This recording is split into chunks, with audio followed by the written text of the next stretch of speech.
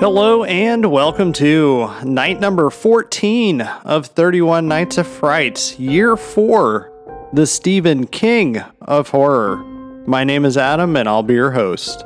Tonight's episode is a fun one, or it was at least a very fun movie to go back and revisit because I haven't seen it since maybe 93, 94. I did see it originally when it came out. I saw it at the drive-in theater in Pennsylvania in Sinking Spring, which sadly is no longer there. If there's anyone out there that remembers that old drive-in theater, shoot me an email, because it would be great to maybe talk about the memories of the Sinking Spring drive-in.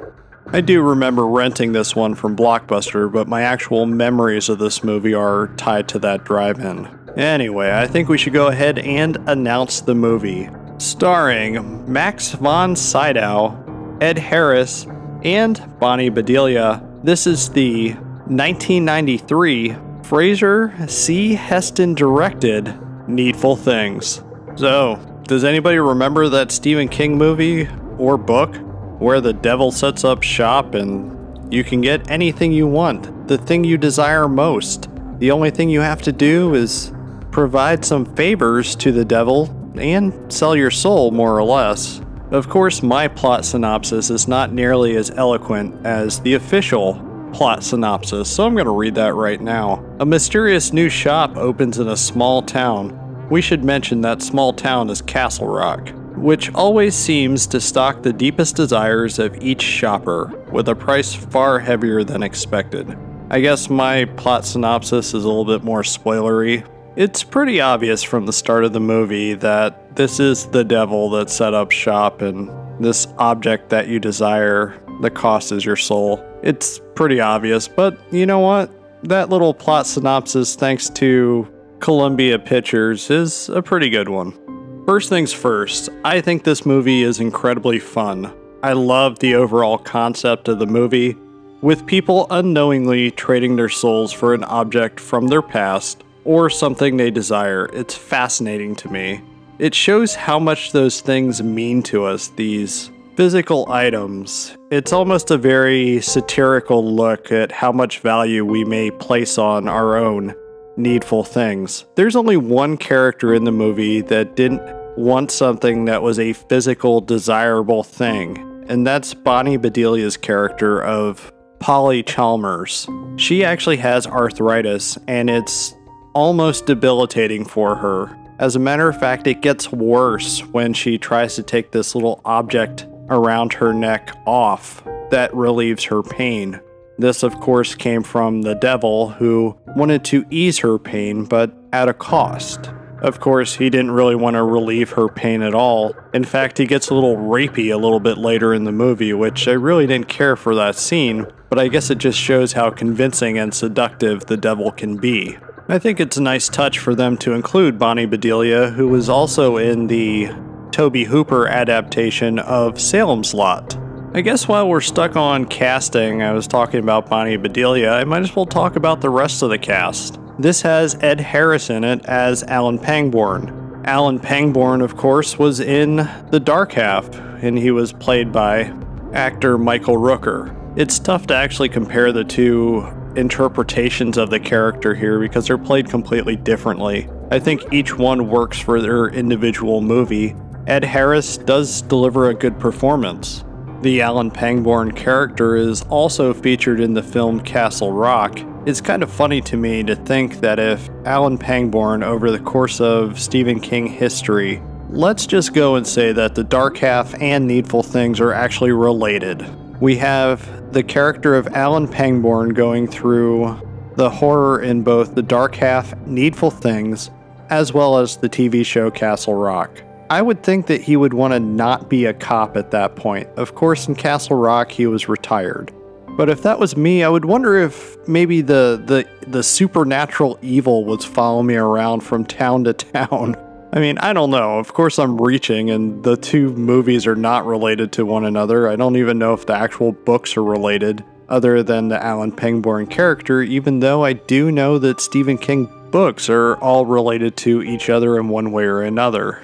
Either way, it's all the more strange that the Dark Half film was shelved for about 2 years because of the bankruptcy of Orion Pictures. So Needful Things and The Dark Half came out the same year, featuring the same character played by two different actors, with completely different portrayals. The other bit of casting that is truly awesome in this film is Max von Sydow. He plays the character of Leland Gaunt, the owner of the Needful Things store, perfectly. I think it's probably one of the best portrayals of the devil put on screen. For one, we know him to be a great actor. He's great in every movie he's been in. I know him from The Seventh Seal, as well as The Sound of Music, which even gets a little cool shout out here with him saying, "These are a few of my favorite things." Little things like that are a nice nod and wink to us, the audience, if we know the actor and the characters that he's played in some of the other films of his career. The reason I think that he does a great job at portraying Leland Gaunt, or Satan, is because he has that seductive quality about him, that he's nice and welcoming to everybody. Of course, he's looking to bring people down to hell with him, but the way he slow talks everybody, it's really great acting here. Maybe it's even better than what the movie deserves, even though I really do like this film. He's a definite highlight for this movie, and probably one of the big reasons of why, if you have not seen this film, it's a definite reason to check out, is specifically because of his performance. I really do view Needful Things, the overall story, as a dark comedy and nasty bit of satire. Not just with everyone thinking they need what is in reality mostly a want for most of the characters here, it's also present with the Catholic priest and the Baptist preacher. They have a rivalry throughout the entire movie, but they even have a rival prayer late in the movie with reading somebody their last rites or a prayer after they're dead. It's a scene and a moment that struck me as hilarious. I was laughing like crazy throughout that moment. This is also a fun movie to see the town of Castle Rock with their small little quarrels amongst each other and how it all gets worse thanks to Mr. Gaunt setting what was small things amongst them. He sets them up to do horrible things, even murder. And this is what I'm supposed to assume was just a small town with good people. Those favors that he asked from them, they just keep piling up. They get worse and worse. It's actually really fun to see, for lack of better words, all hell break loose in the town of Castle Rock. I think it's a nice little touch of seeing Alan Pangborn take a look at the newspapers that Leland Gaunt has kept as mementos. Every single major happening in the world that was terrible, Leland Gaunt has been at the center of that. He's lived there. In some ways, it reminded me of the Rolling Stones song, Sympathy for the Devil. Maybe they should have even gone and licensed that, but that might have been too on the nose to include that in such a pivotal scene that is very similar to the actual song. It's just kind of funny. If there's anything weak about the movie, I don't really care for the direction of where people were having their little visions and such.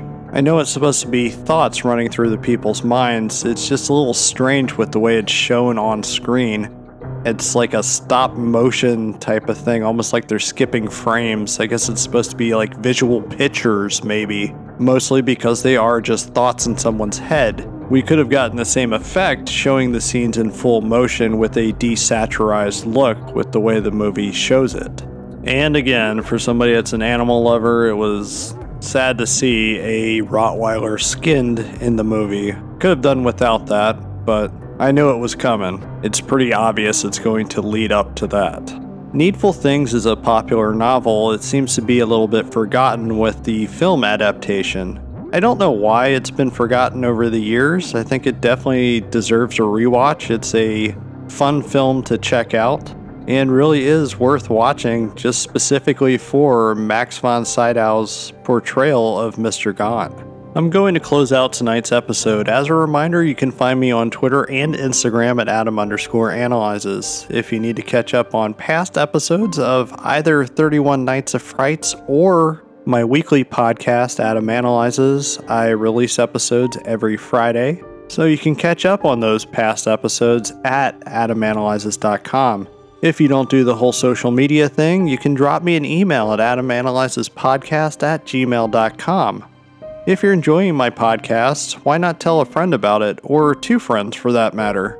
You could also leave a 5-star rating at the podcast listening platform of your choice. It'll allow me to reach new listeners and create new content. Plus, I love those digital hugs. But with that being said, be kind and good night. I'll see you back here tomorrow for night number 15.